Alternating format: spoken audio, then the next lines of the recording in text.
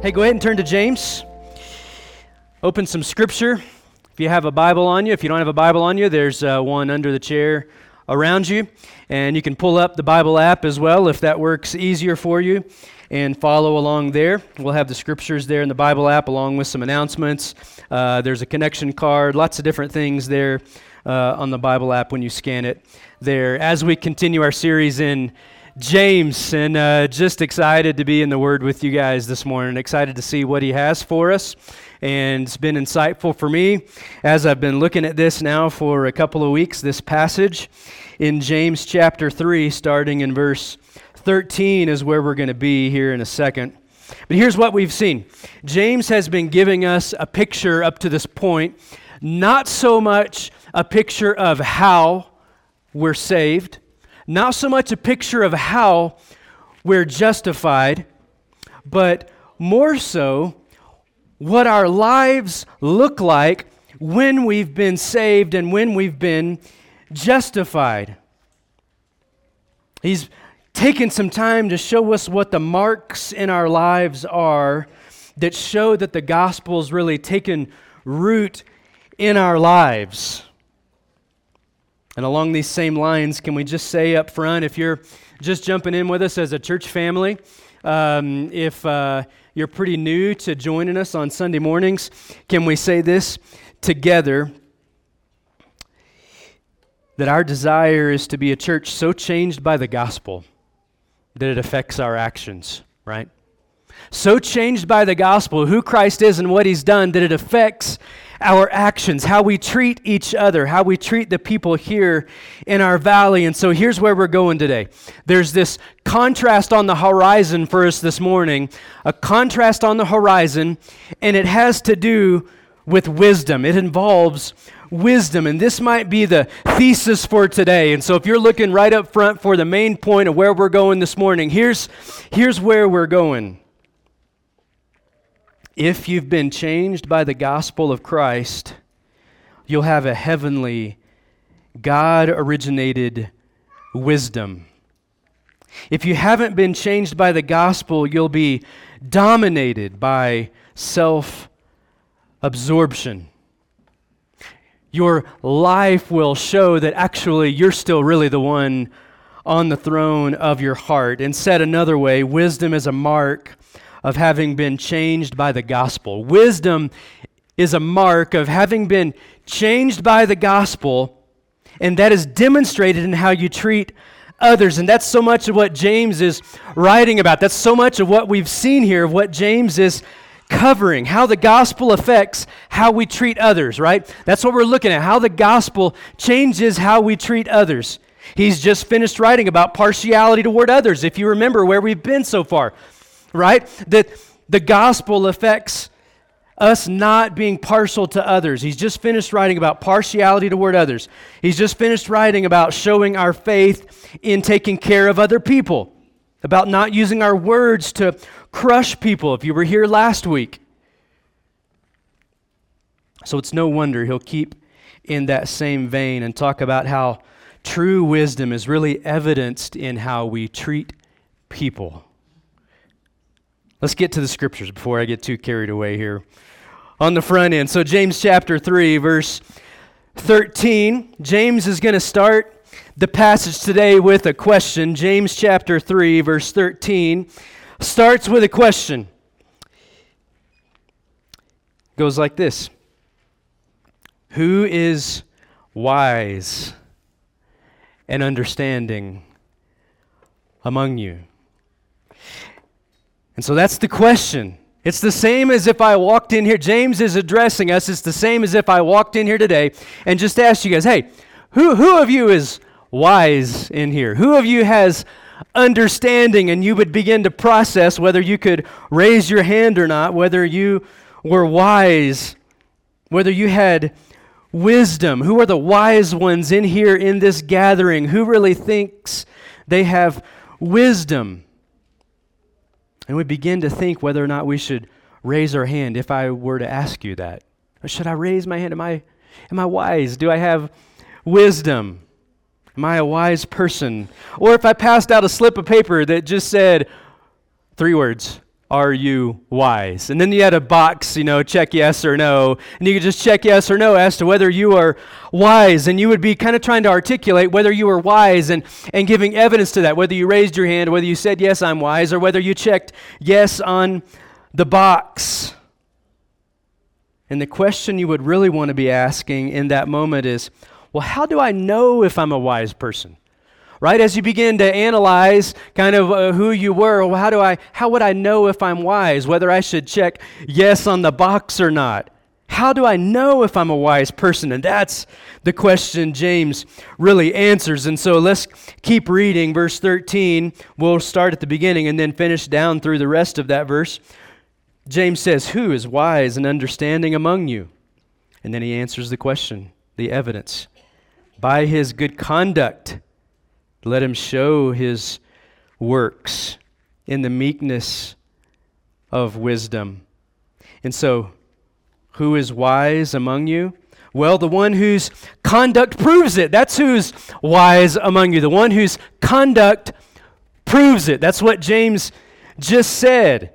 Who's the one with wisdom? The one whose actions are wise and humble toward others. Again, remember the broader context. James keeps walking down here and saying the gospel is the understood part, that he's addressing believers, those who have been changed by the gospel, and he's saying this is what life looks like, and then he begins to say, here's what a life changed by the gospel looks like, and here's what a life changed by the gospel looks like.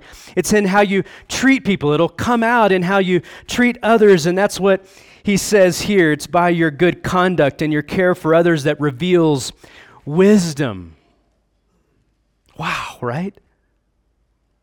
What's the evidence that you're wise? Well, it's in how you treat others. Are you selfless in the way you treat others? Here's the takeaway. It's your good conduct and care for others that reveals wisdom.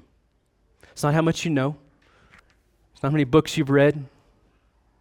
It's evidenced by your life and how you treat others, your conduct with others that reveals wisdom. Remember, we said a second ago that there was a contrast coming. What's the opposite of this kind of wisdom that's evidenced through our conduct? What's the contrast? If that's one kind of wisdom here, and we're going to continue to read and see this contrast, one type of wisdom versus another wisdom, which is really false wisdom. What's the contrast? Well, a life that has not been changed by the gospel displays something different than the wisdom we just read about. Let's look at the scriptures, James chapter 3, verses 14 and 15. As we regularly do, why don't you take a break from hearing my voice and read this with a couple of people around you. James chapter 3, verses 14 and 15, and see what the evidence is of someone who does not have this godly wisdom that comes from the gospel. Ready, go.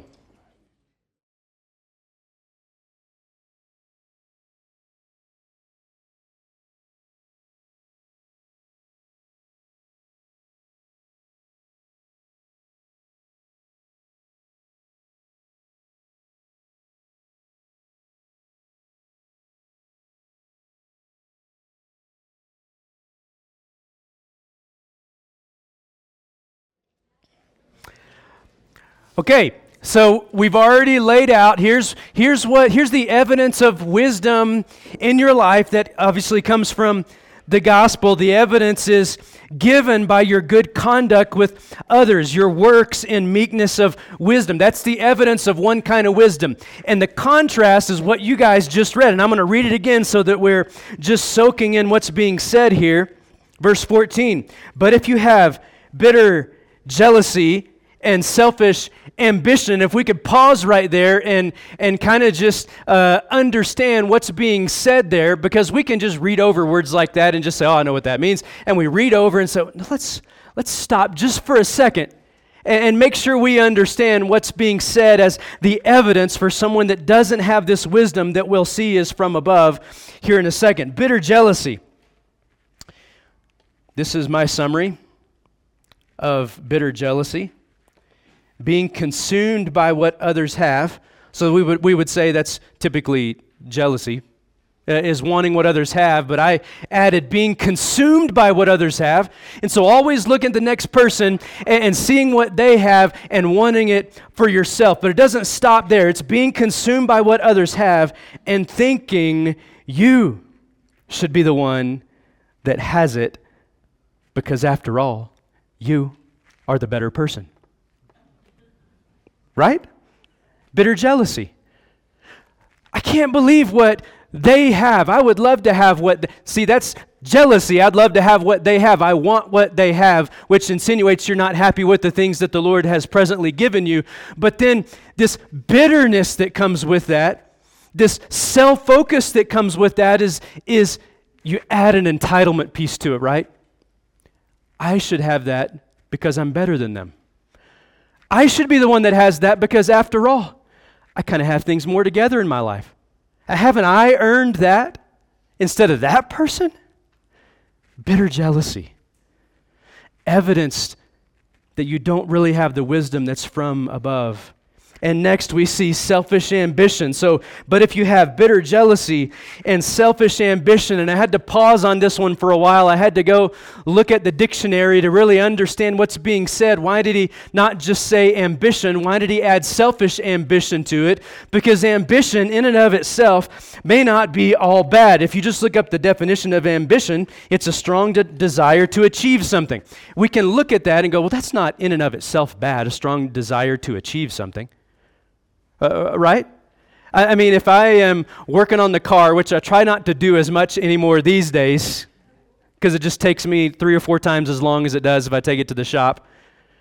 But if I have a strong desire to achieve something in that repair on the car, that's not necessarily bad. But then you add this piece of selfish ambition, and you get this strong desire to achieve something at the cost of everyone and everything around you. Do you see the difference there? It's all about yourself in your achieving.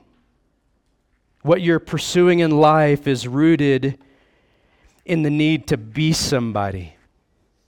Well, I'll accomplish something and I'll show everyone how awesome I really am.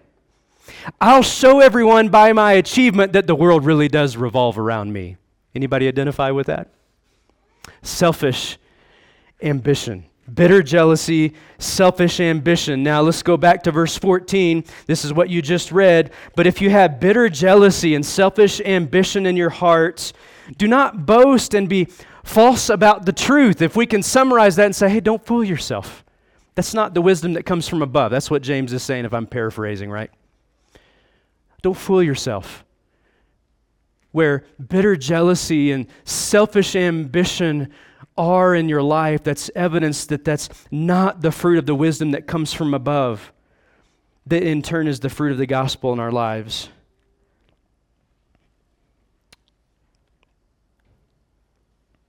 Verse 15. This is not the wisdom that comes down from above, but is earthly, unspiritual, demonic. Do you see the contrast going on here that James is painting? These two kinds of wisdom. One is true wisdom from above, from God. The other one is not from God. And so what's the sign that you're not wise, that you don't have wisdom as a result of the gospel in your life? Well, self-absorption. If we could zero in on that. What's the evidence? Well, it's self-absorption, bitter jealousy, selfish ambition. Do we see the contrast? God's wisdom as a result of the gospel is selfless and humble. And what's the opposite of godly wisdom and commonplace in someone who hasn't been changed by the gospel? It's selfishness and arrogance. And we're just looking at the fruit. That's what James is trying to get us to do, is just look at fruit. And if we're continuing in the contrast, you have wisdom from above, which comes from who? God, right? We can say that, right? Let's try it again. You have wisdom from above, which comes from who? God. There you go. That's good. You have that on one side. Again, this contrast. And then you have the opposite of that, is a false wisdom or a foolishness that comes from who? The enemy. And I wonder if we picked up on that. I wonder if we picked up on that this opposite, this false wisdom, if the wisdom over here it comes from above, it comes from God, this wisdom over here, we tend to say that it comes from ourselves, but the scripture said it doesn't just come from ourselves, it actually comes from a much darker place. And I wonder if we saw that. Did you see into verse 15?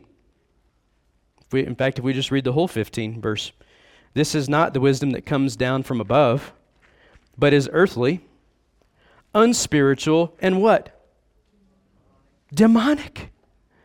Because on the front end of this, I would have said, well, yeah, we have God's wisdom, and then we have our wisdom, which is really foolishness in and of itself. But James takes it a step further. Two kinds of wisdom from God and a false wisdom from Satan. So follow me here.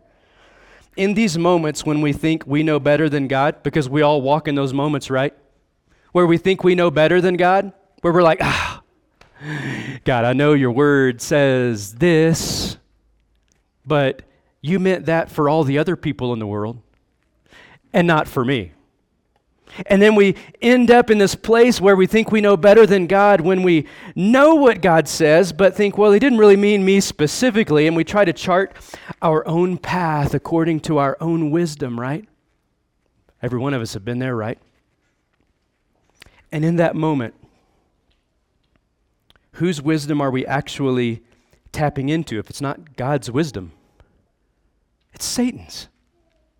And that was sobering for me. A sobering thought, because James takes it a step further than just me taking my own way. It's either God's wisdom or it's not. But it's the norm in our culture, right? Follow your heart, you do you, listen to your heart. This is the cultural standard, right? Thinking of yourself as your best source of wisdom. And how common is this with us, right? Thinking of ourselves as our best source of wisdom. I know better what's for me than any other source. I would say don't get sucked in. If you don't have wisdom from God, his wisdom, then anything else that you may have is not from him. As James says, it's earthly, unspiritual, even demonic. And so the wisdom that you think comes from you is ironically not from you at all. It's actually from Satan. That's, again, sobering.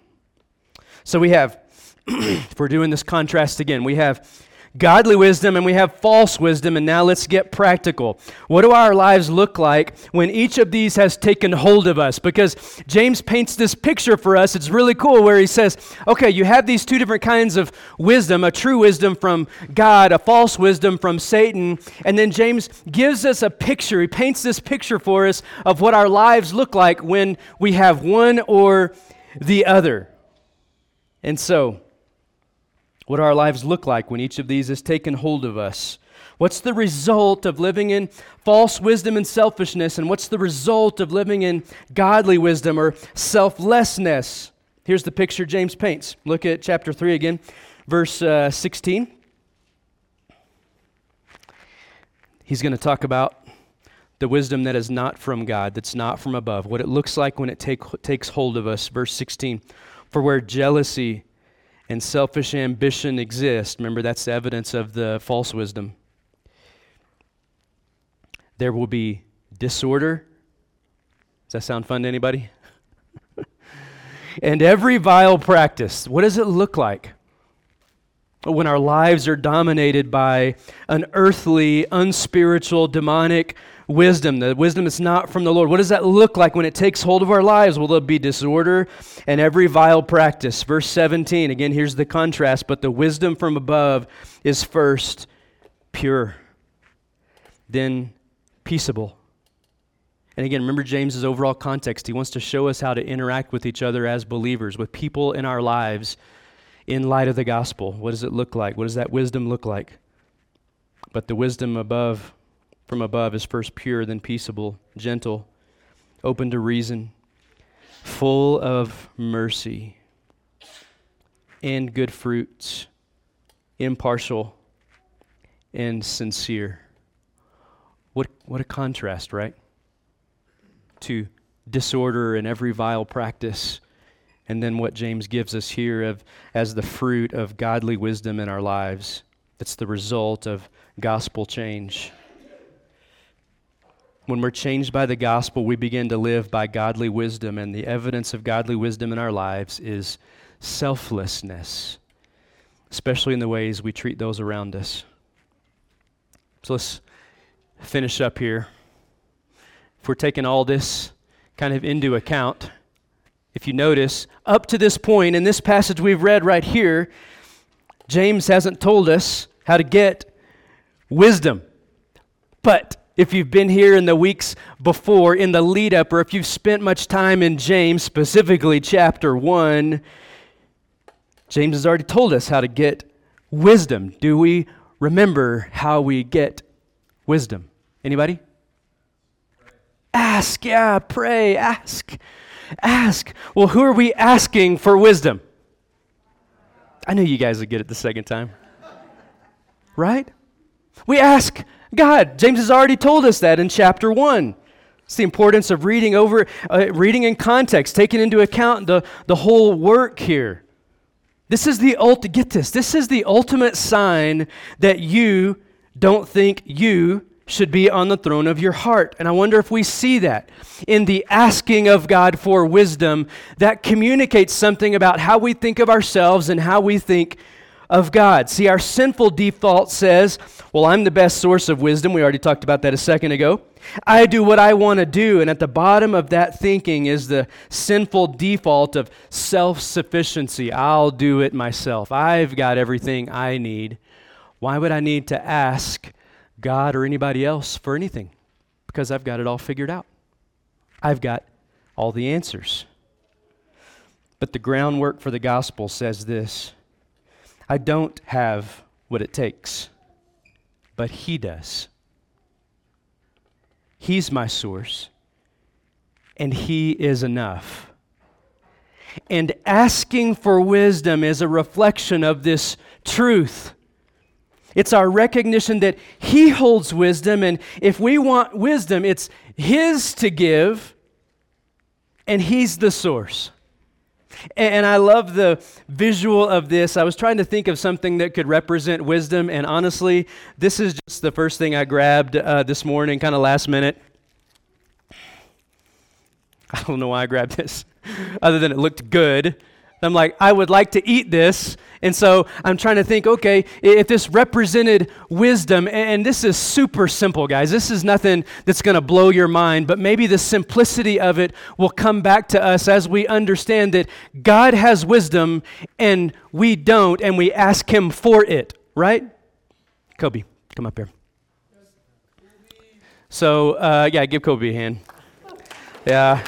This is Kobe, if you don't know Kobe. So let's just pretend that Kobe has wisdom, and that's wisdom. And so Kobe possesses wisdom, right? Do I have any wisdom right now? No wisdom.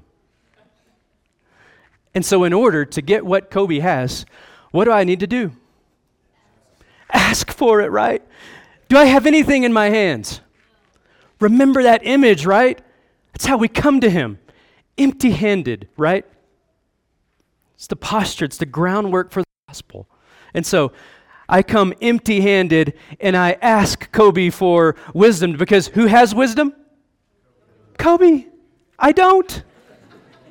And so I'm going to come to Kobe, and if we're carrying out the illustration, we could just say Kobe's room at Timberline is just full to the ceiling of wisdom.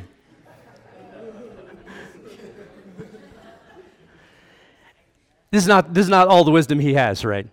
So I'm going to go to him and I'm going to ask for it. Kobe, can I have wisdom? Yes. Thanks, Kobe. Give Kobe a hand. It's simple, and in some ways, some of you may be like, it's so simple. Why did he do that whole visual just for something so simple? Because it's the simple stuff that we overlook, right? When we're talking about wisdom and God possessing wisdom, And the fruit of a wisdom that is not from God is the idea that I've got everything I have. My hands are full. Why would I ask anyone for anything? I've got everything I want. And yet groundwork for the gospel says, I got nothing. He's got everything. He's the source. And so when we're looking at wisdom and the fruit of it in our lives and what a false wisdom looks like, and then we see what James has already said about asking for wisdom. It's this beautiful imagery of asking for something we don't inherently have. And that's, I think, where life comes from this morning. When we look at the scriptures and we go, well, where's the life in it? Where's the gospel in it? It's that we are empty-handed, and that's how we come to the Lord. When it comes to wisdom and us asking for wisdom, it's the imagery of asking for something we don't inherently have, and that gives us some overarching truths. Get this, we are a needy people, and He is everything we need. On our own, we lack wisdom. He is wisdom. On our own, we lack righteousness. He is the righteous one. He is righteousness. On our own, we're in the dark. He is the light. On our own, we're spiritually dead. He is life. We could go on and on, right? But it's this imagery of us being empty and Him being what fills us and Him being the sufficient one. And maybe that speaks right into whatever you're walking through this morning and you feel empty-handed. It's the best groundwork for the gospel there is. Because it puts us in a place of dependency on Him, of confessing Him as the sufficient one. That's Jesus. And I wonder if we can allow Him to direct our paths back to Him this morning. That we might see our desperate need for Him and cry out. Cry out to the one who is all we need in our insufficiency. He is the all-sufficient one. Remember, in our times as we gather together, we're not just adding some moral lessons. We're not just adding some truth to our brains. We're asking, Lord, would you change us from the inside out? Lord, would you help us to understand the beauty of who you are and what you've done, that we would come to you open-handed and empty-handed, Lord, knowing you're the only one that fills. You're the only one that's sufficient for us. And when we look at wisdom, the lesson here is not, hey, just go get more wisdom in your life. Here's some ways to be a wiser person. That would be a dead end, right? We look at Jesus and say, Jesus, you are wisdom. And as you change us from the inside out, as you bring us from darkness into light, the fruit of that in our lives is wisdom. Wisdom from above, wisdom from Him that begins to come out in how we treat others, how we treat each other as a church family, how we treat those in our community. What a beautiful word here from James, pointing us back to the wisdom that comes from Him. Let's go to Him in prayer.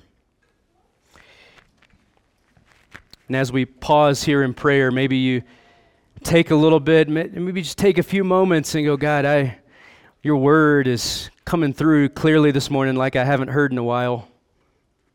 Maybe the first thing you do is thank Him for His word. Maybe the first thing you do is, God, I thank you that you speak. I thank you that you're a good God. And maybe you begin to pray and reflect on the truths that He's revealed to you this morning.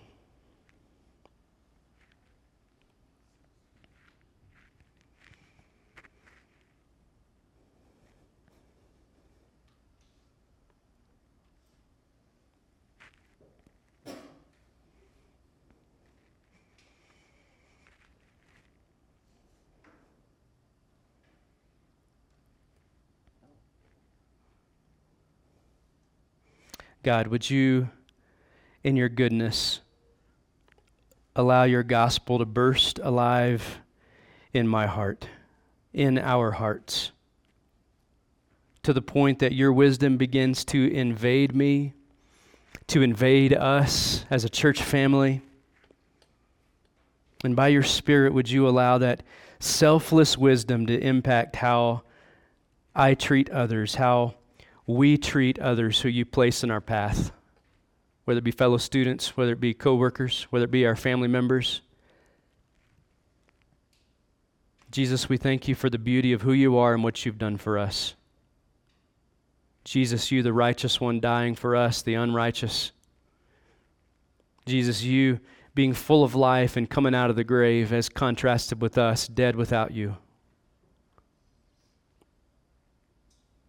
I pray, Lord, that the truth of who you are and what you've done will so burst alive in our hearts that it begins to flow out in wisdom. And not just wisdom that we say we're wise, but the kind of wisdom that shows in our actions how we treat others. Lord, may we be known by our love for each other that springs from you first showing us what love is. We pray these things in your name. Amen.